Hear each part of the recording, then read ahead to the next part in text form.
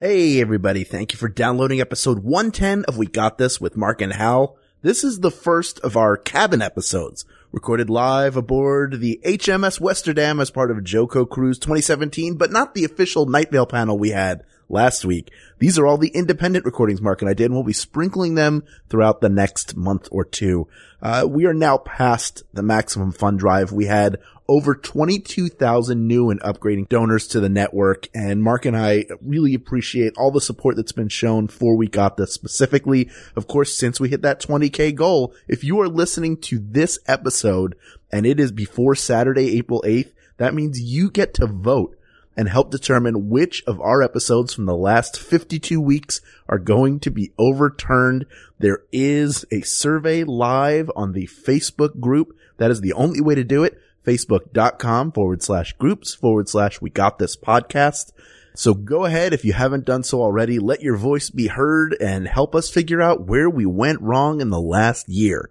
But for now, enjoy this supersized episode recorded live on the JoCo Cruise 2017.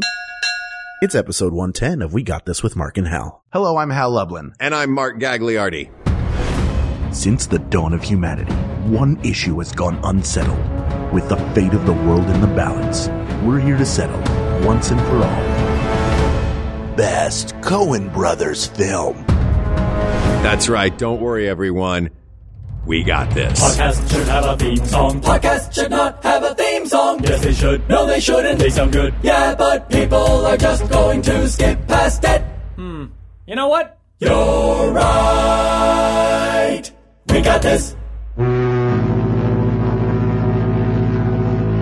Good morning, Hal. Good morning, Mark. Good morning, listeners. I don't know if you're listening in the morning, but for us, it's morning. We are currently sitting in the Pacific Ocean. Yep. The Sea of Cortez. The Sea of Cortez, just outside of Loreto, Mexico. Yes. We're on the JoCo Cruise. This is the third in our series of episodes recorded on the JoCo Cruise. And we have a dear friend with us today. Yes, we do. The one of the creative forces behind Welcome to Night Vale and Between the Wires. Within the Wires. Damn it! I knew it was Within the Wires. It's all right. I don't know why I said Between the Wires. It's because I am related to my maternal grandmother who always got titles wrong. It's Jeffrey Craner. Hi, boys. Hello. Thanks for coming back to the show I'm after excited. we ruined your last experience. That's on okay. this show. You censored my last experience. Yeah. It was too salacious. It'll never make. It was like bum fights. It's banned in the U.S. now. Is that what banned means? Accidentally taped over? Yeah. So anytime I see a DVD that's like banned in the U.S. for years, I'm like, oh, they finally found the tape then. Yes. Somebody just taped some Hogan's Heroes over it. They were able to recover it through miracle technology. Yep. Did you guys ever have one of those, like a VHS tape that accidentally, I got yelled at least once for accidentally taping over a family thing with a TV show I wanted to watch? Oh, absolutely. Yeah. Well, I don't know if I ever did it accidentally. You do the thing where you put the piece of scotch tape over the little broken off tab that protects it or whatever. Right. And just like in Mom an pulled the emergency. tab off to make sure that no one would ever tape over this. What is this that's on there now? Night Court? Yeah, I absolutely taped over it was a family reunion videotape, and I absolutely taped over it. And to make it even worse, it wasn't even to record like Twin Peaks or something. It was to record the Pro Bowl. The most meaningless football game on the planet. Bowl. The upshot of it all was that I never rewatched that Pro Bowl. And my mom never asked where that tape was. So just nobody was clamoring to see either. So it really didn't matter. It's like a time bomb. One day, Yeah. your family will want to see video of a parade of dead relatives waving at a camera. Yeah. And they're going to see Irving Fryer running free for a touchdown in the middle of Hawaii. Yeah. I like that videotapes are starting to deteriorate now, so everyone is digitizing them. And somewhere someone's going to go, oh, I don't know what happened. The tape deteriorated into a Pro Bowl.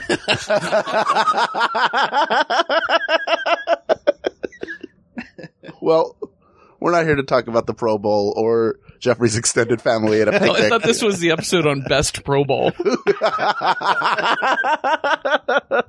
That's gonna be a 5-parter. It is. We'll bring you back for it. Oh, you'll get so many emails. I know. They're already pouring in. Most of them are from Irving Fryer, campaigning for his. Like, remember that make one-handed the catch I had? Okay, great. I was a virtuoso on the field. It's me, Irving. We're here to talk about Coen Brothers films, and this is a first for our show. This is the first time the guest is also the person who suggested the topic. Oh, really? Yeah. You said, I want to come back on, because originally we recorded January of 2016 during the blizzard, Yes. during those Night Vale shows that we did in Spanish Harlem, I think. We did Best Movie Theater Snack with you. Yes. And then I proceeded to, because I was using that recording device the first time, record each subsequent episode over the one previous. Uh-huh. So you recorded over Joseph's episode, and then Cecil's episode recorded over both of y'all. That's right. You And guys are like a Cecil's one. rock, paper, scissors of We Got This episode. Yeah. That's right. Oh, I threw it out of Jeffrey. Sorry, a Cecil beats a Jeffrey. Cecil, Joseph. Yep. Mhm. And then I said, we'll have you back on. We can re-record it sometime. He said, when you have me on, let's do Best Coen Brothers film. Okay. I sort of assumed a lot of your guests are like, I have to talk about this. Let's. Oh, frequently it's, I don't know anything about that subject. Yeah. Or I have no feelings on that topic. And then they wind up And then having we lots pull of out those feelings. Yeah. Yeah. This is a first. Yeah. Generally they look through our list and pick one, but you threw that out there. It seemed like a good topic. Mm-hmm. Here Even we though are. you did the show wrong, We're going to allow it. we're going to allow it this Great. one time. Great. Just don't As- tape over this episode with audio of the Pro Bowl. It was. It was one of the few topics besides Pro Bowl that I feel like I've seen almost every one of them. So you've seen, I have here 18 films. Mm-hmm. That includes the HBO television movie, A Serious Man.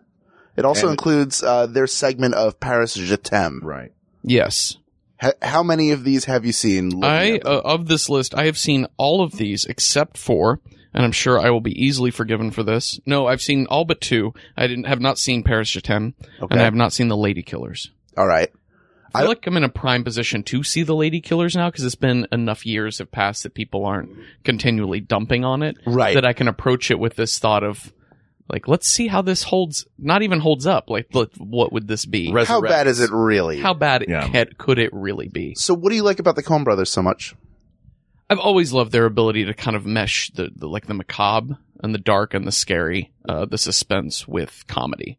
Like there's a real physical humor to a lot of what they do, and there's a real sense of like creativity and wackiness. Like I remember seeing Blood Simple, and the scene where it's Emmett Brown, right? Is that the Emmett Walsh. Emmett Walsh? Emmett Walsh, who's reaching his hand around the outside of the window, and she stabs down the hand. And there's something really like, one, you have the relief of that moment of like the protagonist. Oh, this is how she's going to win. But also the comedy of it. Like he's hilarious. Like he's so sweaty and scary and gross, and it's amazing. And so I remember sort of like having a cheer laugh moment at that. And I think there's a lot of that. There's the Miller's Crossing scene, like somebody firing a machine gun and then getting machine gunned himself as the machine gun goes everywhere and bullets spray the chandelier and ceiling. So there's a lot of that sort of stuff. The comedy of the messy moments that aren't usually filmed. Yeah. And I was sort of surprised when I pulled this same list up this morning. I didn't realize Sam Raimi was on Hudsucker Proxy, because I feel like that was my first big moment of recognizing the Coen Brothers as like an entity, like a auteur entity, Yeah. as opposed to like, oh, there's a through line of all these movies that I like. And when I saw Hudsucker Proxy back in college, I remember thinking that it's like, this is brilliant in the repetition of, for kids, and the creativity of the creation of the hula hoop and that whole sequence, the montage, one of the Right. best montages I can ever think It of is. in a film. Yeah. There is something about Sam Raimi, like the Evil Dead 2 and Army of Darkness, Sam Raimi, that feels a little bit Coens-ish. Yeah. Not quite, but that idea of like these quirky people are sort of running around doing stuff in an odd situation. And also funny plus macabre. Yes. That's Sam Raimi in a nutshell. Yeah. Yeah. Yeah, absolutely. And it's funny when the three of them get together, they make the Hudsucker Proxy, which is the only PG film that the Coen brothers have released. All the other ones it are really? PG-13 Yeah. or R. Wow. Yeah. It's their kids' movie. It is their kids' movie. Yeah. It's a really good kids' movie, other than the fact that it's like 2 hours and 45 minutes long. But like that's the thing that kids would not like about the movie. Including the Unless it's that one mezzanine. kid. Yeah. What strikes me about these movies and going back and watching a few of them, I will admit, first of all, I've not seen every single one on this list, but I've seen a whole heck of a lot of them. And they're less stories around an incident and more slice of life. So whatever the characters are, I'll give you an example of that. Hail Caesar, I think a lot of people who went to see it were expecting it to be about George Clooney being kidnapped because that's how it was marketed. Yeah. George Clooney's all over the trailer. They show him being carried off. That's what you think it is. And all these different Hollywood people appear to be reacting to it. It's really not about him. It's about Josh Brolin's character. It's about a week in the life of this head of a studio or this fixer who's trying to weigh whether or not the life he leads there is better than him working, I think, in oil or banking, like moving to another state and just being set up for life. And it works better when you see the film through that lens rather than saying, oh, I'm disappointed because I expected a through line. Yeah. Well, it's the same way with No Country for Old Men, is that it's told from the point of view of Tommy Lee Jones's character.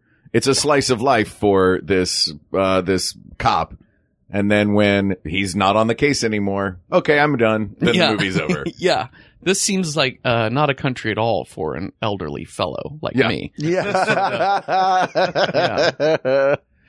Fargo is a similar thing too. Like it's all the simple things in life, like Marge's husband making his little mallard stamps and things like that. Like all the little small things. Even the name of the town is small. Like it's really yeah, you're right. The slice of life is really a big thing. Which is why often their movies feel like they just end. Yeah. You know what I mean? Yeah. They don't, it's not a giant, huge climax. It's a guy in a chipper. Yeah. And then, which in the world that they've created doesn't seem that super weird even. Yeah. Yeah. Even Barton Fink is like, the craziest of the slice of life films. And it's probably the most polarizing, we'd say. People either love it or hate it. It's the most hard to wrap your head around. Right. Yeah. So how do we want to attack these? Mark, you're the king of criteria. All right. I would say we could just go chronologically through them. We could start at the beginning of their career, see what's changed throughout, or we could, throw out a few honorable mentions that we know aren't going to make it and really dig in on the ones that we think will. Yeah. You guys, feel like? I think we should try and pull out of a list of 18 5 finalists. Yeah. For what makes the best film. I think it's I think best film is a combination of, first of all, the quality of filmmaking is always there. So I think it's maybe characters, performances, and the look of the film, because they all have different looks. I think that sounds great. Does that sound good? Yeah. And music always factors pretty heavily. And that maybe weighs it more towards Inside Llewyn Davis or Oh Brother, Where Art Thou, where the soundtrack is a very important part of the film. Yeah. The two musicals. Yes. But I think those are important factors to consider. So let's jump in with Blood Simple, which I have not seen. Downloaded it on my iPad, started it last night, fell asleep. It was late. Not because it was boring. I've not seen Blood Simple either. I have. I think it's a really excellent suspense movie. It's a really great introduction into Coen Brothers filmmaking, but I also think I will admit and say that it's been about 6 years since I've seen it, but I remember rewatching it a few years ago. And my wife Jillian and I were going through a rewatching Coen Brothers phase, and we both came away thinking like you can see a lot of what makes Coen Brothers movies, but ultimately it just feels like a very solid 80s suspense movie. Like it feels like it feels like a really good crime thriller. It's got some horror elements to it. It's really wonderful. Like super, super young Frances McDormand. Yes. It's a really good film, but I think it's hard to say, like, other than this just being their first film and it being a very excellent film, it's hard to be like, yes, Coen Brothers really nailed it with their first one and they never got any better.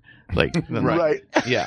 It's been all downhill from Blood Simple. In reading a lot on these guys, that seems to happen a lot in people's assessments of the Coen Brothers. They're like, well, all of their first 4 movies are their greatest achievements of all time. Yes. And then all the rest of their movies are very, very good. Yeah. But that's a terrible thing to tell a filmmaker, right? Hey, remember that thing you did, 33 years ago? Yeah. That was the good one. Yes. Congratulations on having peaked. Mr. Shyamalan, I have something I'd like to say. Oh, Lord. So, Tidbit about this, Yes. because as always, Kate McManus has given us some fantastic fun facts, our researcher, for each of the movies. Much like the band Fun, Blood Simple should have a period at the end of the title. So weird. oh, yeah. I did not even think about that. That's how it's typed out on screen. Yep. Typed out. Typed out. Like Stephen J. Cannell wrote it on the screen with his typewriter. Was Stephen J. Cannell the one that the page flew out and then it gently settled? That's such an affectation of like a first time artist too, to be like, no, this has a period at the end of it. I know. Yeah. My movie. It feels so pretentious, I guess. Yeah. But I love the band Fun and I forgive them for it. For having I'm like, ugh. Because it's hilarious. You just call- fun. Yeah, fun. And lowercase f and the period at the Yeah. end. That makes more sense to me because it is funny to see the period fun at the fun. Yeah. Fun. It's a good joke. I guess Blood Simple, I guess you're doing that same thing. Yeah, it's blood and it's simple. Period. I don't know. Were they trying to say that it is yeah. a sentence? This title is a sentence? Because it's not a complete one. No, it's not a grammatically correct Right. sentence. I don't. They were going to put a period after No Country for Old Men, but they realized they hadn't written this is at the beginning, so they couldn't put the period. Yeah, unless you did like a question mark after blood and then a period after simple. You could do that. Or a colon after blood. Yeah. Unless it's like one of those statement, like one of those sayings, like blood simple. Yeah, that's right. That's right. Period. Yeah, we can get this car fixed. Blood simple. Okay, 3 years later, they release their next film, which I know was Mark's favorite. My all-time favorite Coen. Raising Arizona. Oh, yeah. Yeah. It's a pretty perfect movie. Another I wish I could attribute these. We don't have the internet, but about the best thing I saw online about this 1-2 punch was, it was very strange for them to do this. It would be as if Quentin Tarantino made Reservoir Dogs and followed it up with Ghostbusters. Because these guys that you're like horror and suspense directors, the Coen brothers have a new film coming out, Raising Arizona. We don't know what it's going to be about, but we're sure it'll be scary. Yeah. Yeah, you go from basically the modern Double Indemnity to an ex-con and an ex-cop stealing a baby from a rich couple that's just had 5 of them. Can I tell you, this is the moment that I went, oh, this is the one. This is the one for me. And this Raising Arizona was one of those early movies for me where watching it as a kid, I was like, oh, this is a pretty special movie. And it was out around the same time as, Pee-wee's Big Adventure. Mm-hmm. So like these sort of road through the desert with insane things happening, was like, this is my new favorite genre of movie as a child. Yeah. But it's the moment when, William Forsythe and John Goodman have, misplaced the baby and just scream in each other's faces. Just extended screaming in each other's faces.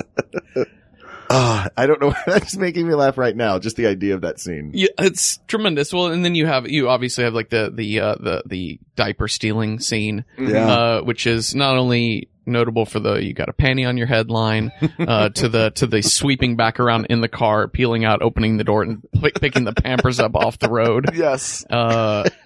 Also the blue dye explosion scene is also really perfect. Everything. This is also, I feel like you have to put this movie up there in like one of their in the greatest talk too, because this, unlike Blood Simple, you start seeing all of the staples of a Coen Brothers movie. It's almost like they made that first movie and they made something that I think is always going to be popular, which is this crime movie. Yeah. And then suddenly you say, okay, now, hey, they just gave us a bunch of money. Now let's make a movie we really want to make, which is a movie that's incredibly funny and also, there's a lot of parable to it. There's a lot of metaphor. There's a lot of parable. There's a really strong political message happening about the poor and the cycle of being poor and the cycle of prison and the idea of the way High can't stay, like when his buddies get out of prison.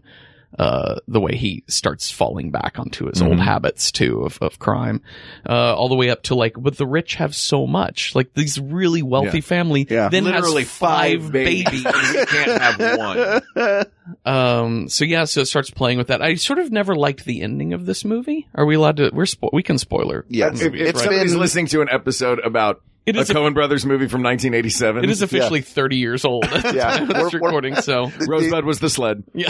Oh, shit. Statute of limitations just passed. That's right. On this one. Yep. Jesus is the Son of God. Don't know if you got to that part, but. Darth Vader is Luke's father. Watch out for the 4 horsemen.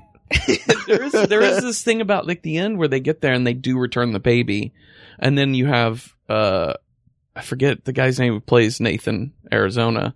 Is it Trey Wilson? Maybe so. Is that who Trey Maybe Wilson I didn't is? actually know his name. I don't know. I just see their name among the stars. But yeah, then they get there and then Dad Arizona is like, I forgive you, I totally understand your situation or whatever, and then and they kind of go back into their lives of being normal, and then at the end there's like the suggestion that they went on and had a bunch of kids and whatever else, and I was just thinking it's a weird thing of like having the end of the movie, especially that's a parable about wealth and privilege and lack of privilege and the cycle of poverty and wealth, and then at the end the wealthy person says, "Oh, it's totally cool. You're totally fine." They're the Deus in the Deus Ex Machina. Yeah, it feels a little weird to me to look back on that and think about that as the end of the story. One commonality that a lot of Coen Brothers movies have is a weak ending. And I think that feeds back into the slice of life. So if we go back and yes, it's a statement on the cycle of poverty and the difference between the haves and the have-nots, but it's also sort of a slice of life. This dopey ex-con and his wife. They've just chosen maybe the most interesting period of time in their life to show us. Yeah. So then it sort of trails off from there. So I think even the one that we may like the most is still going to have that same feeling of, well, the ending was sort of, it's a soft landing. Yeah. They have a lot of soft landing endings, but young Nicolas Cage is like the prototypical Coen Brothers actor. This is the only, I think, Coen Brothers movie that he ever did. Mm-hmm. I think you're right. But he sort of set the tone for what a Coen Brothers character is. Yeah. Which I think, let's talk about Coen Brothers characters for a minute, just in general, because it feels to me like, are these archetypes spun around? Are these just there's no archetype to any of these characters and they are just weird combinations of traits that the Coen Brothers put together? You know what I mean? Yeah. Like, I can't think you don't think of a Coen Brothers movie as having like, I guess Blood Simple if it's, lover, cheater, killer, like these sort of archetype things. But so many of their movies are like, weird guy with an air gun. Right. Like bowl cut and air gun. Yeah. Pregnant policewoman. Right, right. A guy who licks bowling balls. Yeah, it's just bizarre, interesting people. I think the formula is super hyper strong point of view. Yeah. Crazy voice. Weird appearance. Yeah. I mean, even John Goodman and Barton Fink has a definitive point of view, even though he's not what he appears to be. That was John Turturro? Or you say John Goodman? Oh, John Goodman. Oh, well, John Turturro too. I swore that was Malcolm Gladwell in that movie.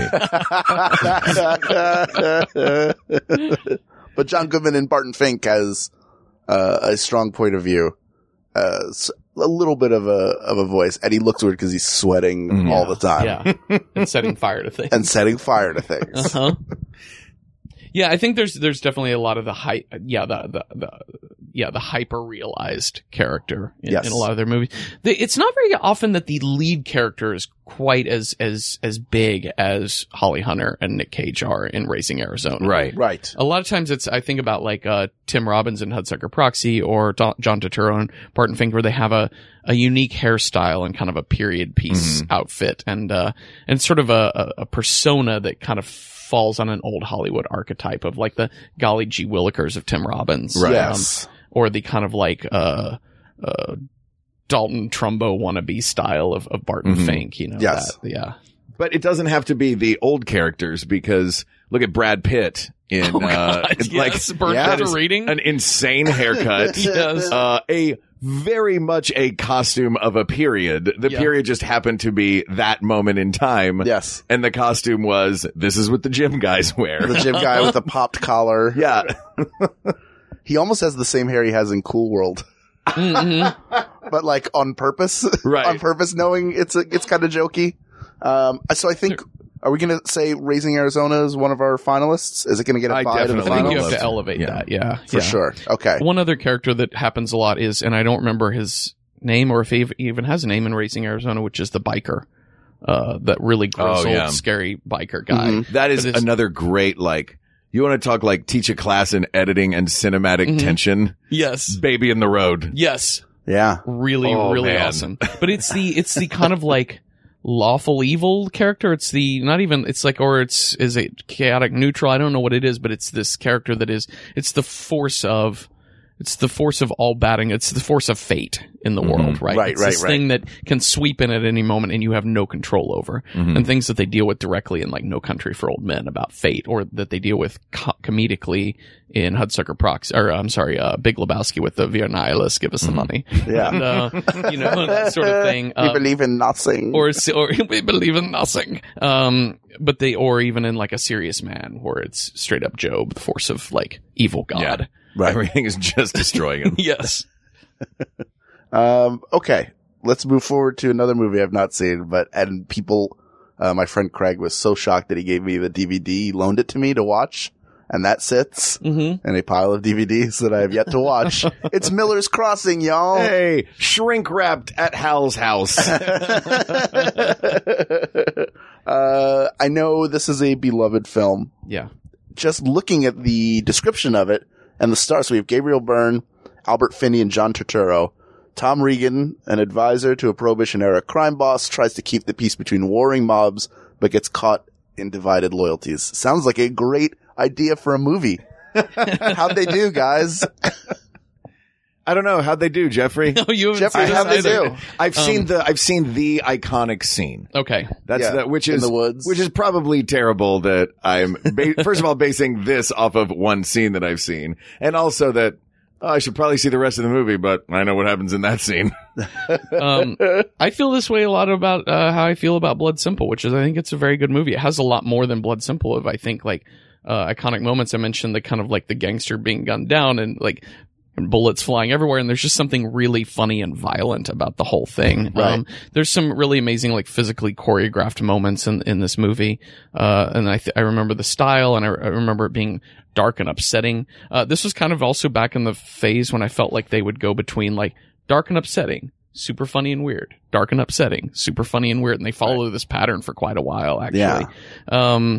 And it is, this is one of their dark and upsetting movies. And I think it's really great. I honestly, though, for a movie I haven't seen in 6 years, I remember very little of it. Oh yeah. Yeah. Okay. It's not a movie that sits strong with me. I'm also not a mob movie guy, a gangster movie guy. I love me a mob movie. I You do know, too. So this movie might, unfortunately fall by the wayside because I don't know that I'll have a strong defense for putting it in our top 5. Yes. But these super strong Coen Brothers fans listening to this might be like, well, thanks for getting only one asshole who's ever seen this movie. Exactly. And then he doesn't even like gangster pictures. Yeah. What? Sorry for not defending it, everybody. Yep. Yeah. Too bad. Look, I think it would be more, I think even like the deepest Coen Brothers fan would probably say you should have talked about it more rather than it's the one that's going to win. I personally think that there are stronger films ahead. I do too. I think a real Coen Brothers fan will understand Miller's Crossing not moving on in the same way a Cowboys fan would understand Romo not being considered for the Hall of Fame. There you go. Fair enough. Yeah. Well said. Really You know what good. he was considered for? The Pro Bowl. Yeah. He was a lot. He was the Irving Fryer of quarterbacks, everybody. Don't, that is something that very few of our listeners will get. Not into sports ball. Okay. Let's go polarizing now. Barton Fink. It's a really cool, it's, first of all, great performances, top to bottom. I mean, Michael Lerner as the studio head, he was nominated for an Oscar for this, and I think it's hard between him and Turturro and Goodman, who gives the best performance in the film. But I think it's Michael Lerner. He's so good. Yeah. Just how quickly he speaks and how he delivers everything and how reverent he is of the writer and how quickly he'll turn on him. He kisses his feet by the pool. Yeah. The murder is almost secondary to me. The entire storyline of, is John Goodman the devil? Is he just a murderer? What the hell is that hotel? Right. What happens to Barton Fink at the end of the film? It's good. Were you the one saying it's the Coen Brothers films that artists love? I didn't say that, but I totally get that. Yeah. Yeah. It's the one. Why do you think it is the polarizing one on the list? Because it's almost abstract enough to not make sense. But if you sit and enjoy it on its merits, the story kind of lays out in front of you, and it's a similar problem to No Country for Old Men, where it sets up a lot of stories that you'd like to see wrapped up, or you want it would give you satisfaction as a viewer to have them solved, have the mystery solved, and it just doesn't happen. I can tolerate it in Barton Fink a lot more than I can in No Country for Old Men. But I wouldn't put it as a finalist, for that reason. It's a little too abstract. Even for me, I enjoyed it and I went, well, I get it. It's almost a little too on the nose at the end. Yeah. For me. They have a few of these movies where they hit it really hard on the nose, where they're playing with imagery. Yeah. This one, I feel like, we'll get to it later, is Hail Caesar, which I really love as a movie, but it definitely like takes its imagery. It's like, pow, there it is. Yes. That. And I think some other movies, they have the heavy-handed imagery that I think lands more comfortably than that. Yeah. I've always found this movie so confounding. It's just, I really love it. I really love what's happening in it. I love everything going on, but every time I watch it, I really feel like I don't know what I just watched. So you immediately watch it again. Yeah, so then let's start it again. Oh man. Yeah. We lost Jeffrey Freeze. He's in his Fink spiral. Joseph? No, Barton. All right. So that one's not coming in as a finalist. Let's go then another 3 years into the future. 1994's Hudsucker Proxy. By the way, this is, I have Rotten Tomato ratings for all of these films. This is the first one to fall below 90, and it does so precipitously. It is a 57%.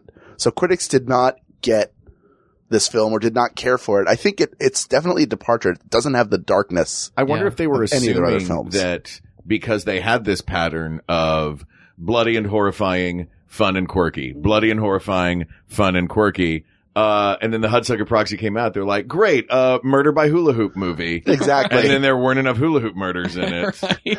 There isn't even one. No. There is a death though. Doesn't one of the old board members die? Yeah, Waring. Yeah. He falls. Oh, that's right. He falls. He jumps out the window. Yeah. And he falls a certain. Then they talk about how many floors it is, including the mezzanine. Yes, that's right. That's right. That's right. I'm surprised to see the really low tomato meter score on this movie. I just, and maybe it's one of those things where because I saw it in college and I've seen it a few times since, that you see it at a time when you're just. At that time, if you love something in college, when you're in your early 20s, I feel like if you love something then, you're just always going to love it. It's always going to be the best art that could have ever been. Yeah, I tried watching Half Baked and recently, and it's not as good as it was in college. It was a way better movie when I was 19. Yeah. But I remember thinking Hudsucker Proxy is too long for what it is. Like, it goes on, it drags. It has a really long. Especially if it is the fun and like the more family of them. I mean, it's it's the story of the inventor of the hula hoop. Great. Yes. Take your kids to it. And for this full day. The fads and crazes of the 1950s and early 60s. Yeah. Like watching the hula hoop get made. I know you enjoy that sequence, the manufacturing. I love watching all the kids figure out how to play with it and it become a craze around the country. It's a really good montage. And Jennifer Jason Leigh, her character is hilarious because she sounds like a young Katharine Hepburn. Yeah. Which I'm sure is what she was modeling it off of. Yeah. They're definitely doing the His Girl Friday sort of back and forth thing. Yeah. It's really great. Just a quick hula hoop story, having nothing to do with the Coen brothers. But they had last night, you guys both went to the concert on land. Mhm. Yes. There was a concert on land in our port that we went to, and they were selling light up hula hoops. Oh, Was one of the things, they always sell like light up things and Mhm. stuff. sure. So they had these light up hula hoops, and this young family was there and put the hula hoop on the ground around a toddler, and watching this toddler deal with the fact that they were surrounded by a ring of light and could not figure out why was one of those things where you're like, oh, this has got to be a mesmerizing and strange Yeah. moment in this kid's brain. Yeah. Like, what? Have I just been put into some sort of weird magic space prison? That's incredible. Yeah. They put their baby in the prison from Superman. Yeah, Yeah, exactly. they did, yeah. In there with Zod. Yeah, they're gonna send that baby to the Phantom Zone. It's See, a this shame. is how they should have ended Hudsucker Proxy. With Yeah. Tim Robbins ends up in like Hoop of Light prison. Yeah. Yeah. For becoming too arrogant. Yeah. But does this film rank as a finalist? No. All right, let's move on That's to it, like you look at this list and there are great movies on here. Mm-hmm. yeah. But you look at it and you go, oh, Fargo, Big Lebowski, Oh Brother, Where Art Thou, Raising Arizona. These are like, we're about to go into a sort of iconic Yeah. Coen run. Yeah. I would argue that Fargo automatically goes to the finals, Yes. and we can Yeah. discuss it later Let's when discuss it we're later. when we're And I discussing would, everything else. I would say I don't What? know how you guys feel about the Big Lebowski. Yeah, I enjoy The Big Lebowski. I think you Yeah. unquestionably have to put it up there. Yeah. It is one of the cult comedies of America. Like if you're Yeah. talking about like name a cult comedy in American film history, I feel like Big Lebowski gets in there very quickly. Yes. And I'm sorry, go ahead. no, well, to find Jeff Bridges not only as an actor in the later half of his life, Yeah. but it also gave us a really good idea of who he is as a person. Yes. Because if you hear him interviewed now, he is the dude. Like Yeah. they didn't have to put much on to get him to play that character. I Yeah. saw him play at, Stagecoach, which is the country version of Coachella that happens the week after.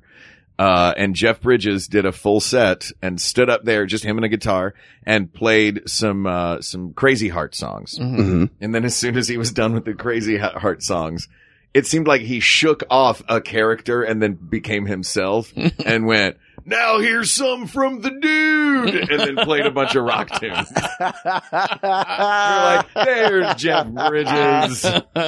Oh, that's amazing. And also, I don't think I've ever been to a Comic-Con where I haven't seen at least a dozen Walter Sobchaks.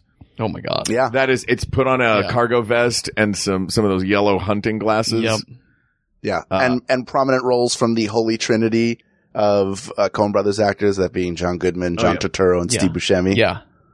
Oh, Yeah. John Turturro in this movie. Jesus. Yeah. That's one of those characters, like you mentioned, licking bowling balls. The Yeah. Jesus. Yeah. Yeah. It is just, Well, all the way to like Sam Elliott too, right? Like Yes. cowboy as like this over the top, like not even like real character. yeah, he's just Yeah. the narrator. Out of place and time. I want him in my life. Yes. I want to wake up. Well, looks like it's a new day for Mark Gagliardi. Thank you, Sam Elliott. I'm going to have coffee now. Yeah. Yeah.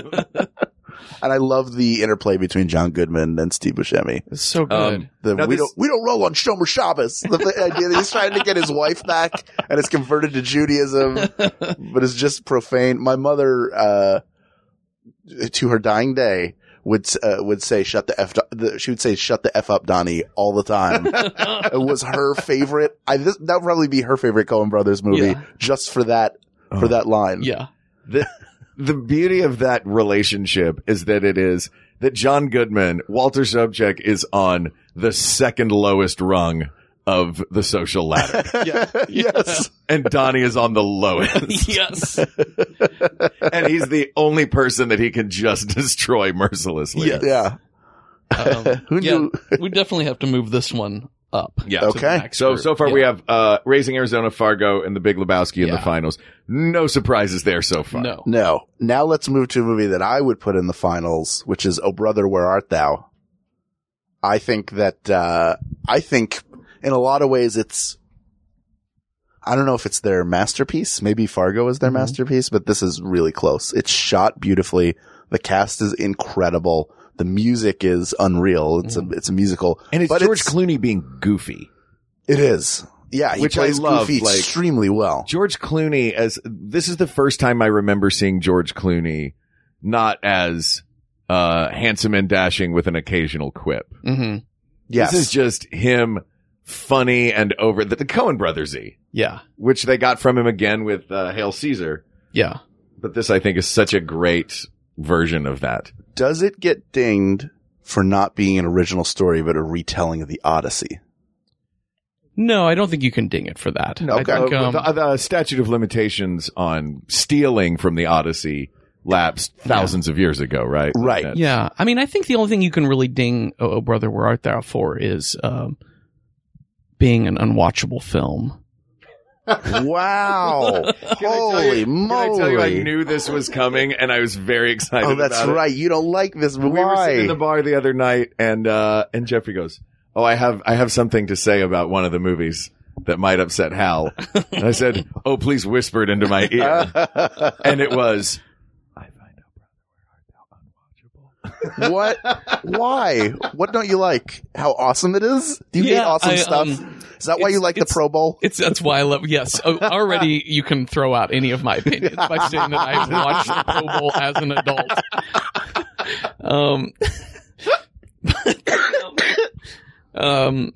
No, I just and I get the enjoyment of this film. I totally do, and I think I would temper all that with saying, like, compared to a Coen Brothers film. Okay. Right? It's sort of like saying, like, when we're talking dessert, I always say, oh, I hate cheesecake. I mean, cheesecake's fine. I like cheesecake. There's nothing gross about it. It's just, in comparison to desserts, it's at the bottom of my list, and I usually don't go for that. And I think with Oh Brother, Where Art Thou, the first time I saw it, I remember just mostly being bored, thinking, when is the music happening again? Wow. I like it when they're singing, when there's music, and I really love the music, and the music's great, and I love the visuals to it. I love the evil characters. I love John Goodman again as the Cyclops. Yeah. I sort of like that they're kind of. I like that they're dealing with, like, the old South, and the Klan kind of plays that role of, like, that evil devil figure here, and that old Southern. See the sheriff or the old politician. The politician, I think. Yeah, Mhm. I'm trying He's to running remember for mayor or governor. Yeah, I don't think just rewatched this movie like 2 weeks ago. Yeah, all the Klan stuff. yeah, all of that. And I think that's really great. I tried to rewatch this a couple weeks ago in preparation for this, and I made it about half an hour in. Was like, I can't do this. I just can't watch. And Well- I think I always felt like it was one of those moments where I never felt like I bought into the premise nor to the main actors. Like, I just never. I love George Clooney and Turturro, but I just never felt like I connected with them in any way. It always Interesting. felt sort of like false. It kind of felt like it never really registered with me. Okay. Well, with the Coen Brothers movie too, and the characters being the most important thing, Yeah. if you don't connect to those, Yeah. then it's not gonna. Well, The other issue I have with this, and I won't hold it up from being put up to the top, because I think, but there is a question that I always ask myself in Coen Brothers movies since the beginning, which is, where are all the black people? And so they're very white. it's just the guitar player who sold a soul. Yeah, there's That's really the only- there's a lot of white people and a lot of dudes. Their movies tend to fixate on that. Right. Most of the female characters, with a few notable exceptions, are women who make life hard for men, or Right. and who somehow screw it up. Yeah. With Inside Llewyn Davis is all about that, and Although he screws his own he life does up, screw to his be own. No, fair. it's not that the men are like flawless and the women it all up. Like, the women Yeah. are complex and interesting, but there is a thing with this movie. The way it starts out is that you have the whole chain gang pounding rocks, Yeah. and all of them are Just black. like Les Mis. Yeah, just like Les Mis. But unlike Les Mis, all of the men on the chain gang are all black. And then they are, singing together and cracking rocks. And then you have the three guys who are, the bumbling small-time crook guys of these three main characters. But it's like the three white dudes who are inventive and creative Yeah. enough to break free. Thank God the white people And- can and- get out of this prison. And Yeah. it is this moment of like, okay, I don't think there's anything inherently wrong with suggesting the idea of, like, in this prison you have a large black population. Right. But then to make your movie about only three white dudes there. What are the People escaping. odds? Yes. And then it immediately goes into this idea of in trying to break free, they're incapable of hopping this train. Right. And so then you have one of those, like, I forget what they're called, those little, The hand crank. the hand little cart. hand cart down the, with the blind, black gentleman who Right. guides them along the way. And so there is a little bit of playing into, I think, some of those, like, I think those kind of like harmful or boring tropes. Right. The magical Okay. Negro The trope. magical Negro Right. trope. Well, he is sort the of- Oracle. He's literally magical. He's literally magical. Yeah. I will say that's one thing I do love about this. Like, and this movie in particular, and in general, when an old story is updated, the fun for me is seeing how it's done. Mhm. You know what I mean? Like John Right. Goodman as Cyclops. Right. Like it's like the show's Once Upon a Time on TV now. You know what I mean? Like, oh, in this one, Jiminy Cricket is a therapist. Right. You know, like those sort of things, like taking these classic, and it happens whenever anyone does a Shakespeare play anywhere in the world now. It's never set in Elizabethan England or wherever it is supposed to be set. Right. It's, oh, we're doing Romeo and Juliet, but this time it's in Atlantis. That's right. God. Yeah. On the moon. It's 2092 and the Capulet is a spaceship. Here's what I'd like to do. I don't want to put this up to a finals because I think there are two stronger films ahead, but I don't want to eliminate it just in case. I want to have it in the back pocket. Yeah. But the thing is, why do we need to? We can't have it in the back pocket. I have no Mark, problem we're with just that. putting it in the back pocket. It might not even come up Is again. going to beat Raising Arizona, Fargo, or The Big Lebowski? I think Yeah, so. it might be. I Yeah. think my personal opinion, their best film is coming up. Yeah. Ooh. Is yet to come, like they have not. Is The yet- winner of this episode is Yeah. the Coen Brothers' next movie. And I think for sheer cultural value and music, Oh Brother Where Art Thou Yes. has to be somewhat And the considered. music Yeah. is that was Blind Boys of Alabama did all the music for it. And it won Yeah, won the Grammy for it won Album of the Year, the Yes. movie soundtrack, which Yes. is weird that a movie soundtrack wins that. Another fun piece of trivia about this movie: George Clooney agreed to do it without having read the script. They were at a table read, I think. They had put it on his hotel room table, and he looked at it. He just looked at the cover and said, "Great, I'm in." Yeah. Because people want to work with the Coen Brothers. Yeah. All right. We have the next. Let's go through the next. I think the next 5 movies we don't have any contenders in there. I haven't seen The Man Who Wasn't There. I've heard it's good. I don't think No Country for Old Men works. I like half of the movie. I like the Josh Brolin half. And then after that, I'm out of it. Well, no, I just want to, is it the win Lady Best Picture? Killers? Yes. Yeah. This is the only one of their movies that Fargo won won Best Picture as No, well. it was nominated. Fargo was nominated Darn for it. Best Picture. and did not win. Should have. So you're real. Let's just gloss past Oh Brother Where or gloss Whatever. past No Country for Old Men. Yeah.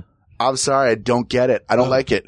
Crash won Best Picture. You want to go defend that? Oh my God. Jesus Christ. Where's our English patient rocks Matt Dillon episode? Matt Dillon, the racist, pulled that black lady out of a car.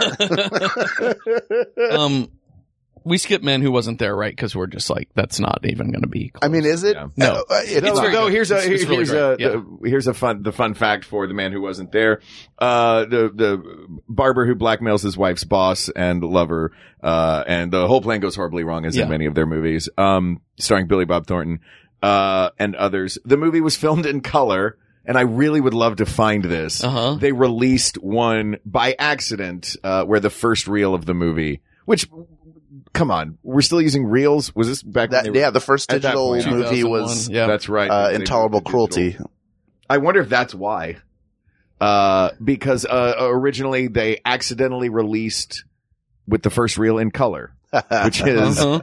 fantastic. I'd love to be in a movie theater and see this movie in color and know that, oh man, 20 years from now, I'm going to get a bootleg of this and it's going to be worth so much money. Or go complain. Yeah. Hey, my movie turned to black and white halfway through. Yeah. Can I get another ticket? Yeah. Oh, I had a recent experience with a yelling audience. I went to go see Disney's Newsies, the musical, as put on by Fathom in a movie theater. Mhm. And, Hell Hath No Fury, like when a Newsies screening starts, the video quality is not, or the video is not showing, but the audio is, and a room full of musical theater nerds dances Jets and Sharks style up to the front of a movie theater to demand satisfaction. Oh, the five of you must have been so upset. Oh God, we were. Yeah, I think you can skip Man Who Wasn't There. And Intolerable Cruelty, I think, gets into a conversation about worst Coen Brothers film. It's pretty terrible. Yeah, and it wins. But it's not them. It's it's not their fault. They weren't the creators of it. No, they came in at the end. They came in to fix it. Yeah, they came in, And, right. you know, so it makes me wonder, boy, how bad was that before? Yes, and this marks them beginning to direct together, because Joel and Ethan used to write, and Joel would direct. Yeah. So maybe this was them figuring that out. Then The Lady Killers. Another a argument remake. for worst Coen Brothers I film. think it's okay. It's not their best. Yeah. It's just fun to watch Tom Hanks Yeah. be a character. Be a Coen Brothers Because he's great. Because he jumps right. He's Tom Hanks. He jumps right into it.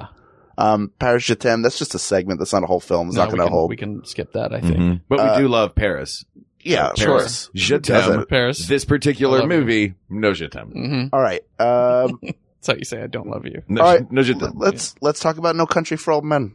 Well, we already started. Why We did. are you crapping on it, Hal? I do not care. I love the first half of it. I was completely drawn in, and then it shifts so hard into another film that's all about Tommy Lee Jones. Like the other movies, Barton Fink, you can go back and track it. Hail Caesar, you can track it as it's actually about Josh Brolin, and it makes sense. The entire film is about him in one way or another. This movie is half and half. Yeah. It's really not about anything. But Law and Order is awesome. What? Gung gung, are you ready for Brolin? Gung gung, are you ready come for on. Jones? I hate the ending. I hate it so much. The monologue. The senseless monologue. I love the ending of that movie. Why? Because it's that, and maybe if I hadn't heard this description of it, I wouldn't love the ending so much. But as I read and loved, the movie is about Tommy Lee Jones's character. At that point, it's Tommy Lee Jones's character's story. And the moment that character is not on the case anymore, the movie is over. You know, now that you frame it that way, it just piecing it all together. He's a man and he's old. Yeah. And he doesn't feel like this country Yeah. is for him Right. or others like him. Oh, boy, that is a brilliant monologue. I feel like he could have just said, this is no country for old men. And Yeah. we could have just snapped off an extra 10 minutes from the end. You could have snapped off the whole thing, because essentially, if that's the point, the entire movie was a drum roll that led up to that monologue. But yeah, I would like it if the movie was Tommy Lee Jones walking out to a crime scene going, wow, this is no country for old men. Credits. I would have liked that better too. Yeah. Though this is one of my all-time favorite characters. You mentioned earlier the biker and the what was it? Neutral chaos, you called it? Yeah, something. Yeah, Chaotic neutral. Chaotic neutral. Chaotic neutral. I don't know, this sounds like a literary term, and I do not know It's those. Dungeons and Dragons. Oh, well, all right. All right. I don't know that much either. Maybe you should read that Holy Bible over there to learn a little bit. Yeah, more. that's right. Where's if there's a Dungeons and Dragons section of the Holy Bible? It's the middle. Yeah. That character, is is maybe my favorite Coen Brothers character, just because it is such an odd assortment of details. Who, Anton Chigurh? Yeah. It's, all right, we got to make a bad guy. Great. What's his weapon going to be? Well, I saw this thing once in a video about slaughterhouses. Okay, what's his haircut going to be? Well, I went to Buster Brown once when I was a kid. Like, it's just bananas. Yeah, he's great in it. It's bananas. I had read this thing where Javier Bardem had talked about like doing the table read of this movie and reading the script and talking to the Coens and being like, this is great. What a great character. I have some questions about what I'm doing and about like what this approach is. Like, there's something about the dialogue that seems a little weird for this cold-blooded of a killer. And Joel was like, you'll get it. It'll be fine. Yeah, you'll figure it out. He's like, okay, well, I might have some questions. He's like, I don't know, you'll figure it out. Once you get in wardrobe, you'll figure it out. And he got into wardrobe and they gave him that haircut and he goes, I understand now. Oh, yeah, that haircut. Yeah. Yeah, I love that character too. Anton Chigurh is one of my favorite of any of their characters, and I think Javier Bardem is so good in that. This is a movie that has a device in it that is one of my least favorite devices in American cinema, which is the guy who finds a thing of money.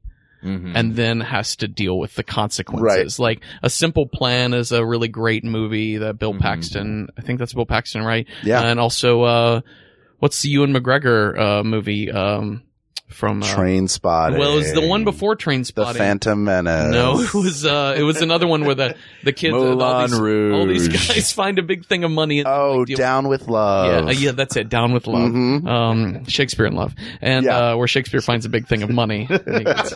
And Moni Love helps him hide that it. device is perfect for a Coen Brothers movie is. because it's their slice of life movies, and then some circumstance just happens Yes. that turns everything on its head. Why Yeah. are we still talking about No Country for Old Men? For goodness sakes! I think this movie gets a discussion because it won Best Picture. Yeah. But I do think it is. I'm fine with the movie. I think it's okay. I think it's really, really well done. I like the monologue at the end. I like all of the components. I like that it kind of changes tone throughout. But ultimately, it is a movie that I feel like is predicated entirely on having this really amazing character. Right. But I don't necessarily feel like that monologue landed in any place for me that I'm like, oh, this is profound and heartbreaking and moving. I just think, oh, well, of course it's not. You're old. That's just what happens when you get old. You just feel irrelevant and life is harder for you. And I don't know. I feel like that's a boring take that life is harder when you get older. Things used to be better. Now they're not as good. And I'm like, boring. Yeah. Yeah. That's okay. We're making America great again. All right, let's move off of this for now. Let's keep it tabled. I want to just say one more moment. Oh my God. One more moment in the movie that We're I in love. hour 4 of Is No that- Country for Old Men, the podcast. That car wreck. Oh God. Yes. The car wreck is a great moment in that movie of like, holy crap, this movie. Well, and the car wreck, actually, that is really great because that relates to the next two movies too, which is the really abrupt conclusion to a film like that happens, if I remember correctly, before the monologue. By the way, that was seamless. But Pulling us off of No Country for Old Men. yeah, Good job. But no, that idea of like we talked earlier about like they're like soft landings. They're like they don't really do the landing very well, and I feel like they may have taken that note, and with Burn After Reading and A Serious Man, both those two movies just end. And you're like, well, that was what just happened. Holy shit, we're doing credits already. In both of them, I thought it served the movie really well. I really liked how it did that in both movies. Yeah, Burn After Reading is fun. It's not a fun, it's finalist. silly. It's No. just not a finalist. A Serious Man I haven't seen. And we're at almost an hour already. Yeah. All right. You want to talk about No Country for Old Men more, Mark? You want to go back and do another half hour on it? No. Let's just eliminate the one Best Picture winner from our which of these guys' movies is the best. Great. Agreed. Moving on. Can I, and I'll try and keep this quick. Yes. I just want to make an argument for A Serious Man, and I'm happy to throw this out if we haven't all seen it I think here. it's a TV movie also. It's kind of weird. If Was it? It was on HBO. Well, it's not TV. It's HBO. It's HBO. It's HBO. Yeah. Honey Bunches of Oats. So they made that for HBO, and then it went to the theaters. Is that how that worked? I don't think it ever went to the theaters. I saw it in the theaters. I thought Oh, was it through Fathom Events? it might have. Were they showing, Were they showing Newsies? Yeah. Did the video work at the beginning? Yeah, this is the one where this is the one about the guy at the opera house and his face is he's got a half a mask on. Yeah, Fathom of the Opera. yeah, Fathom of the Opera. Michael so we don't- Stuhlbarg is among my all-time favorite actors. Listen, if you haven't seen this movie, when we get back on stable internet, go to HBO and watch this movie. Okay. I think it's so good. It is kind of in the line of the problem movies like Barton Fink, like the heavy imagery. It's essentially the story of Job. Like everything goes wrong for this guy. But some of the imagery they use in it is so truly horrifying in a very abstract way, not in a horror sense, but in a David Lynch sense. Like there's this kid in class that the main character's son owes $20 to because he bought marijuana off of him. Right. And the whole premise with the kid is that he can't get the money to him because he hid it in a transistor radio that the teacher took up for him because he was digging around with it in class. So he's trying to get this radio back so he can pay this big kid this money back. And it's kind of like sets up this bully thing, but the kid sits in front of him in class, and every time the kid turns around to Michael Stuhlbarg's son, you never see his full face. And there's this moment where all the time he's just this big kid, and you always, as he turns around, the camera never lets you see his face. And there's a lot of like Is it little Wilson from it's Wilson from Home Improvement? maybe so, or what's his name? From Parker Lewis Can't Lose Right, to pull back Kubiak. early. Kubiak? Kubiak, Yeah. It's kind of got that element, but it does so in I think a really ominous, like really upsetting sort of way. Anyways, Serious Man I think is really great, but we can move on from that. Yeah. Now here's one that I think deserves a spot in the finals. Their version of True Grit. Didn't win Best Picture. It is a Didn't win any of the Oscars it was nominated for, and it was nominated for crash, English Patient, crash, Crash. English Patient, English Shakespeare Patient, in crash, Love. Rain Man, crash, Oh. English Patient, crash. You didn't Yeah. like that Rain Man? I do like Rain Man, but come on. Chariots of Fire. It was the 80s. Chariots of Fire. Yeah, no, just because it wins Best Picture, we know it's not that great a movie. Come on. Take that, Moonlight. Take that, I Forrest Gump. I think True Grit would be a beautiful movie if you had zero sound and zero music in it, and all you did was watch it. It is shot.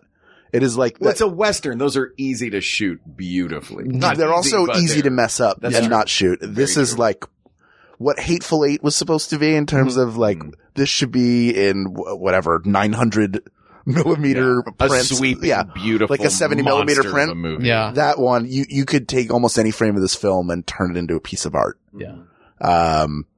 Also, And Haley Steinfeld is amazing in this movie. It is- Really, really amazing. yeah, Jeff Bridges is amazing. Matt Damon is incredible. The relationship between Haley Steinfeld and Jeff Bridges is really wonderful. The chemistry that they have Yes.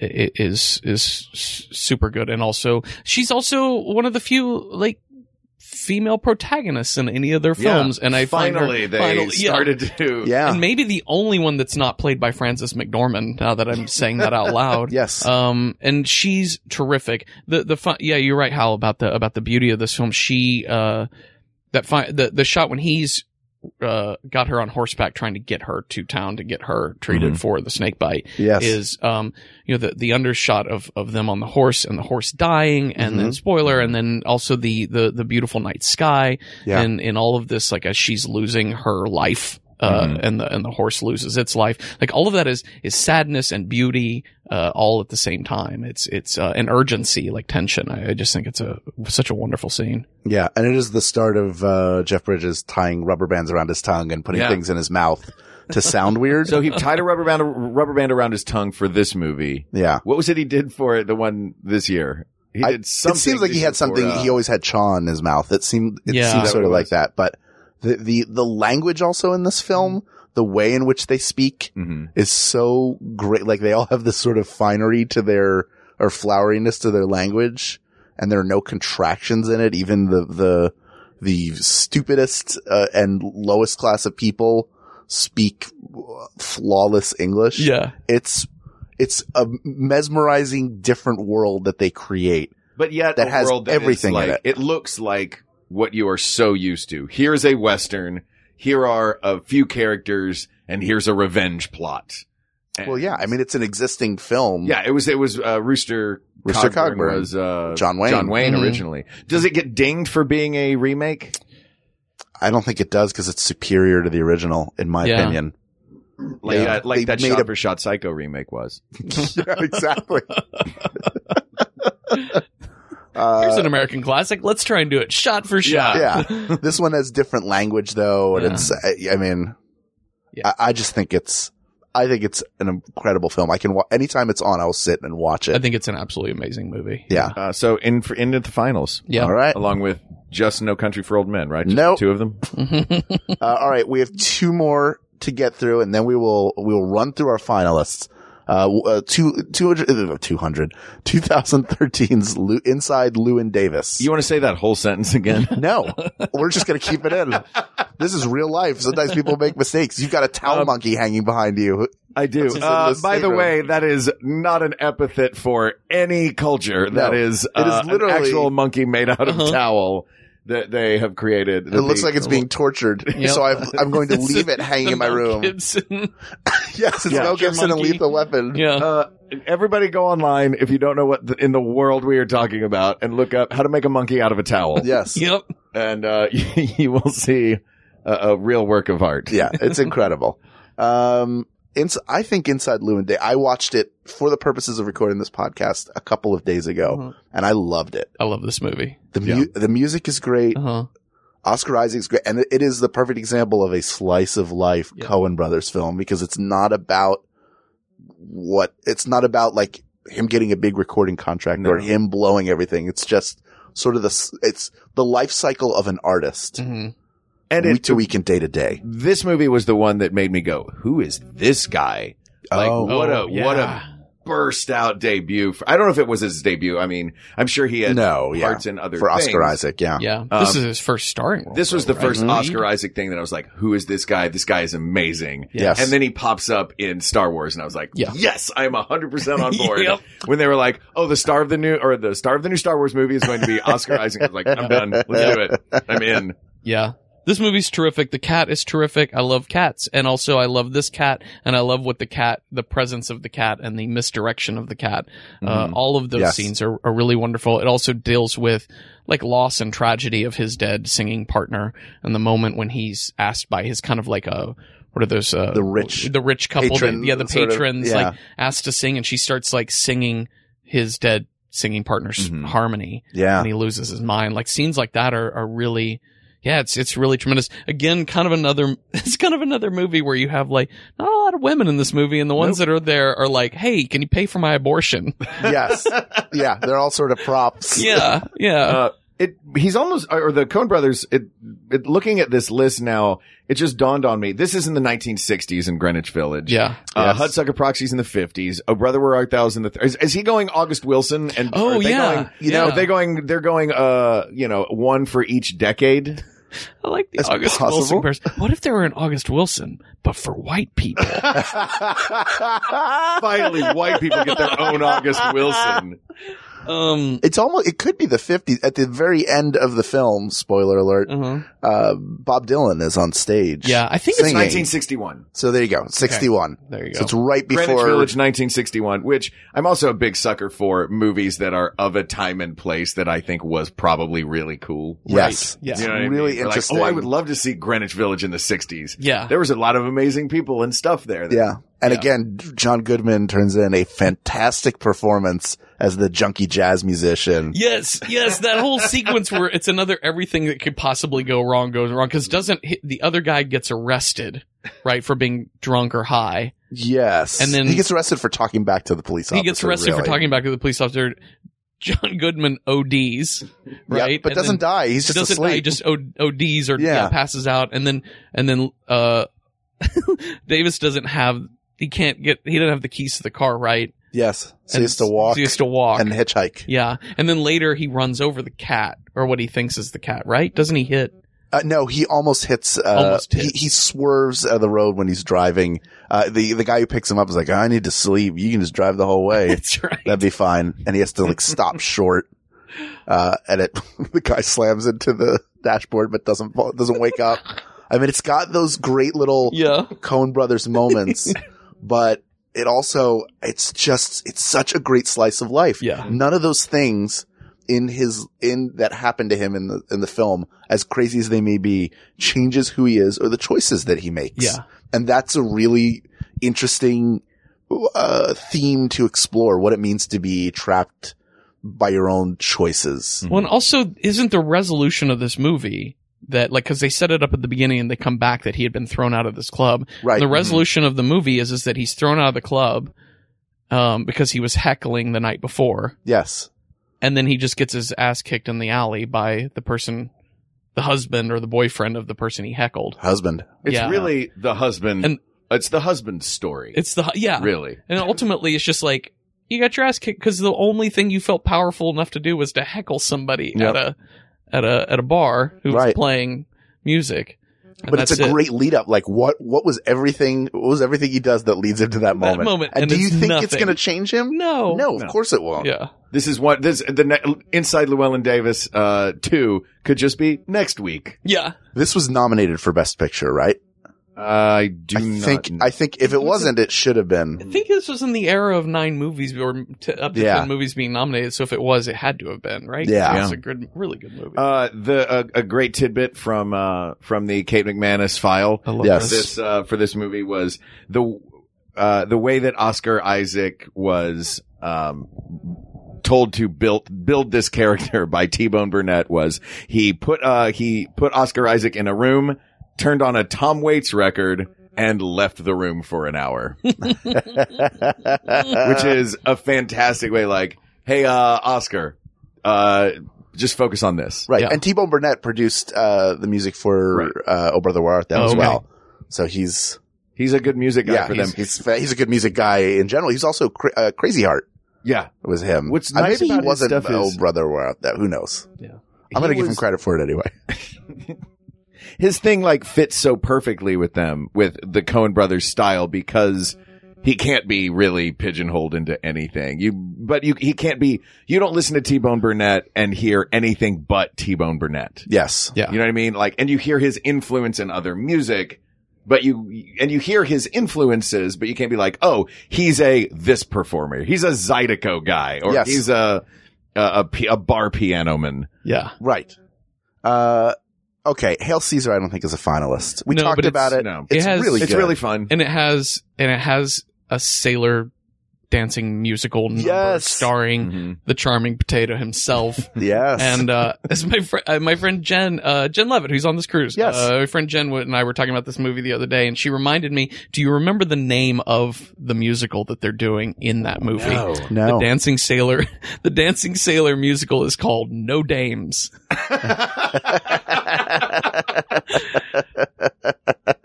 Oh my And so goodness. I feel like if La La Land is such a big success, I feel like we need to bring back the American movie musical, and it needs to be Channing Tatum in a sailor dancing musical. Yeah. Yes. I would love to have a Gene Kelly return. It would be so good. Yes. On the West, I could, if that movie had just been 90 minutes of Ralph Fiennes directing the cowboy star who's being moved into a high class picture because they want to get more out of him. Yeah. I would have been fine with that. Uh-huh. What did it word that sample? Yeah.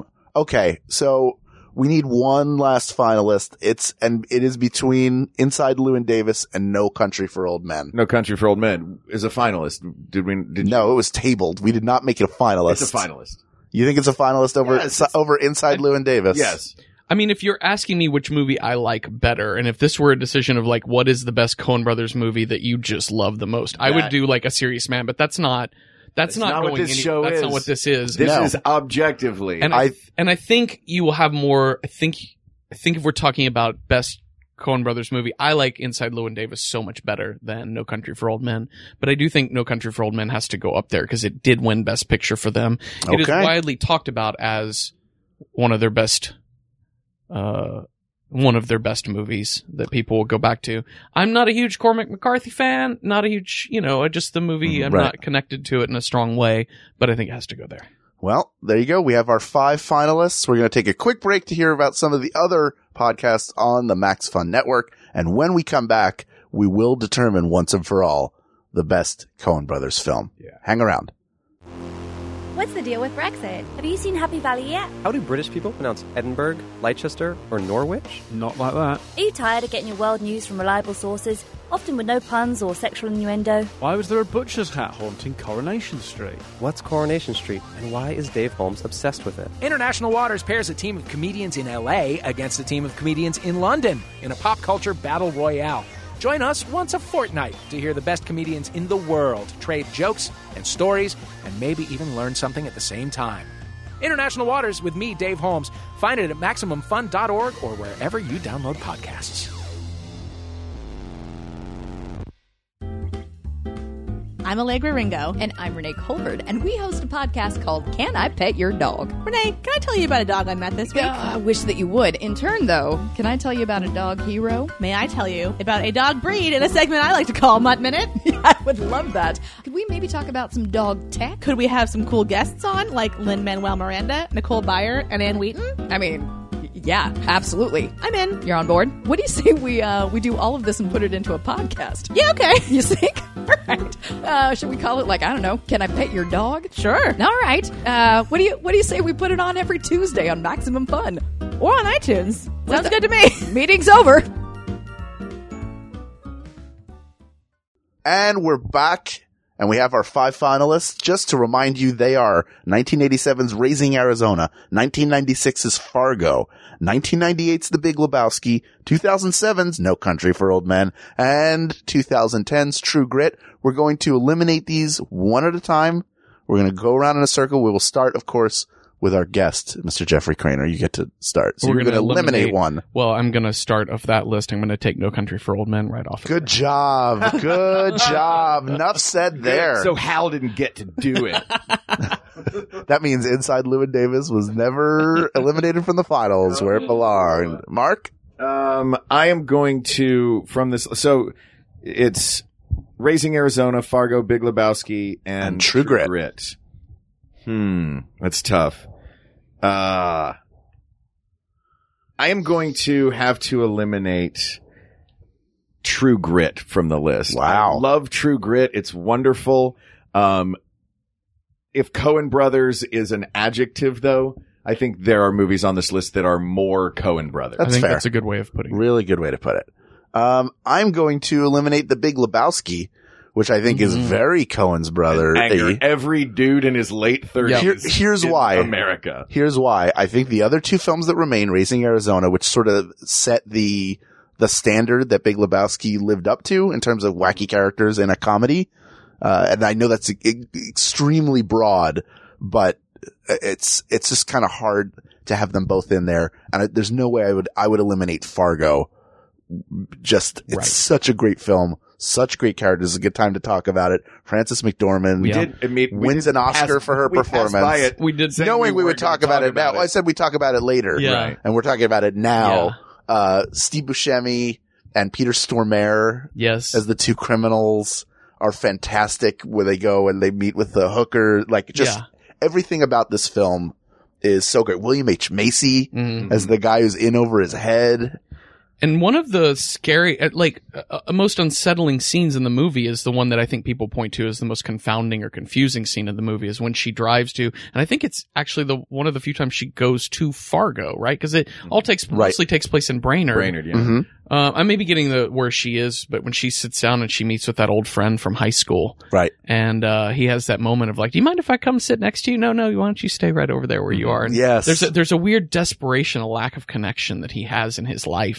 And it's one of the few times you see, Marge look unsettled. It's one of the few times she's having to negotiate her own physical space and her own protection in this world of like these terrible killers. Yeah. And these violent deaths and even when she checks into that opening scene of the people murdered by the side of the road, she's just very like, oh, it looks like a defensive wound. Nah, right? And then just gonna barf. You're just gonna barf. And, I'm sorry. Yeah, no, but that scene it falls in with like, it takes that element out of things like Barton Fink and things like A Serious Man of like, here's a scene that should truly unsettle you and you should not know why it's here. Right. She's so good in that movie in the calm moments, like the calm moments of quiet. Yeah. Her ultra realistic reactions to quiet things and being unsettled by this thing that isn't a murder or a big heist. It's just a guy she doesn't want hitting on her. Yeah. It's a simple thing.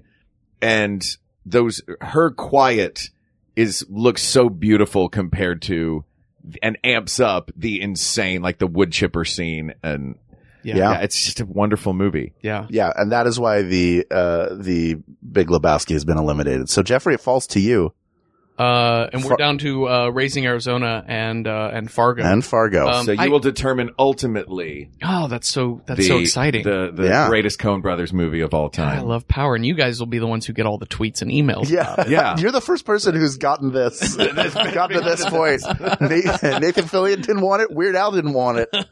You're taking it head on. You recognize the power you possess. I love Power. It's such a great answer. To me, this is To me, this is an easy decision, not because I don't like the movie I'm about to eliminate. I love it, and I think it is the second best Coen Brothers movie of all time, which is Raising Arizona. I think for me, Fargo is the best Coen Brothers movie. It is one of the best movies made in American history. Like, if we're going, it has to be in a top 100, even a top 50 list. I don't know where AFI put it, but it is a wonderful film, and it also has all of the bells and whistles of a Coen Brothers movie at the same time.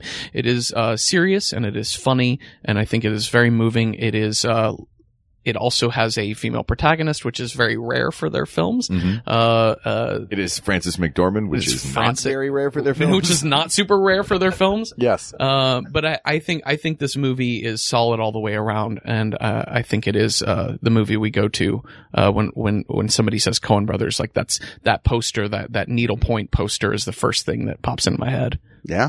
Well, all right. There you go. People of the world, this is a long episode, so I'm just going to tell you. The best Coen Brothers film is Fargo. You probably knew that going into this. As much as you held on to your Raising Arizonas or your Oh Brother Where Art Thou or your No Country for Old Men. Shut up, Hal. Or whatever other movies. How dare you? I'm not going to let that slide. I will not shut up. I will not be silenced. Just like Marge Gunderson will not be silenced. She solves crimes across the frozen tundras of America. There you go. Asked and answered. It's Fargo. Jeffrey, thanks for being a part of the show. Thanks, Hal. Thanks, Mark. This was great. This was so much fun. Yeah. Look at the beautiful ocean out our window. It's so lovely. Tell everybody where they can find all of the podcasts that you do and whatever else you want to promote. You can go check out Night Vale Presents. We have a lot of new podcasts in our little tiny network. We have Welcome to Night Vale, of course. The second season of Alice Isn't Dead comes out in April. And we also have another season of Within the Wires starting this fall, as well as we started Orbiting Human Circus with Julian Koster of the Music Tapes and Neutral Milk Hotel this past fall. Hey. And we have a couple more shows coming out this fall that we'll announce pretty soon. And when this comes out, this will be early April. Night Vale will be on tour. We'll be on an Eastern throughout America Midwest tour. Yeah. And you're on your way to this June is 5 years. Yeah, June will be our 5-year anniversary. Congratulations. Doing Night Whale. Night Whale.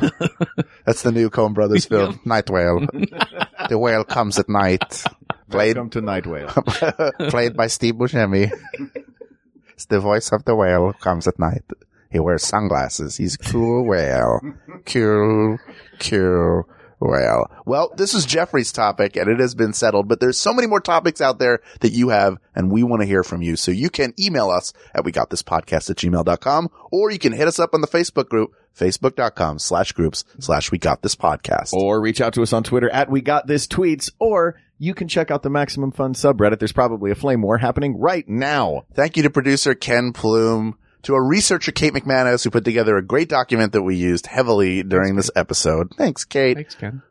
Thanks, Ken. Thanks, Uri Kelman, our graphic designer. Thanks, Uri. And thanks to Jen Alba, who does our QA. And thank you, as always. No thanks to Jen from Jeffrey. Oh, I'm sorry. Thanks, Jen. I'm sorry. I zoomed out for a second. There we go. Yeah. My goodness. Yeah, you thanked everyone but Jen Alba. Sorry. Go ahead, Mark. Bad blood. Yeah. Oof, man, I don't Squash know what the you beef, guys- man. Squash the beef. Famous Wendy's slogan from the 80s. Sitting behind the steering wheel. Squash the beef! Thank you, of course, to Jonathan Dinerstein and Mike Furman, our musicians, for our score and theme song, respectively. And of course, thanks to you, our listeners. We would not be on this boat if you weren't listening to our show. So we thank you for that. And we hope that we can provide you with many more, episodes about many more, sibling motion picture creator pairs. We'll do the Wachowskis at some point, I'm sure. Best Garfield movie. Sure. Yeah. Best Garfield movie. A Tale of Two Kitties. Of course. That one's obvious. Thank you for listening. For Hal Lublin, I'm Mark Gagliardi. And for Mark Gagliardi, I'm Hal Lublin. And don't worry, everybody. We got this. We got this. MaximumFun.org. Comedy and culture. Artist owned. Listener supported.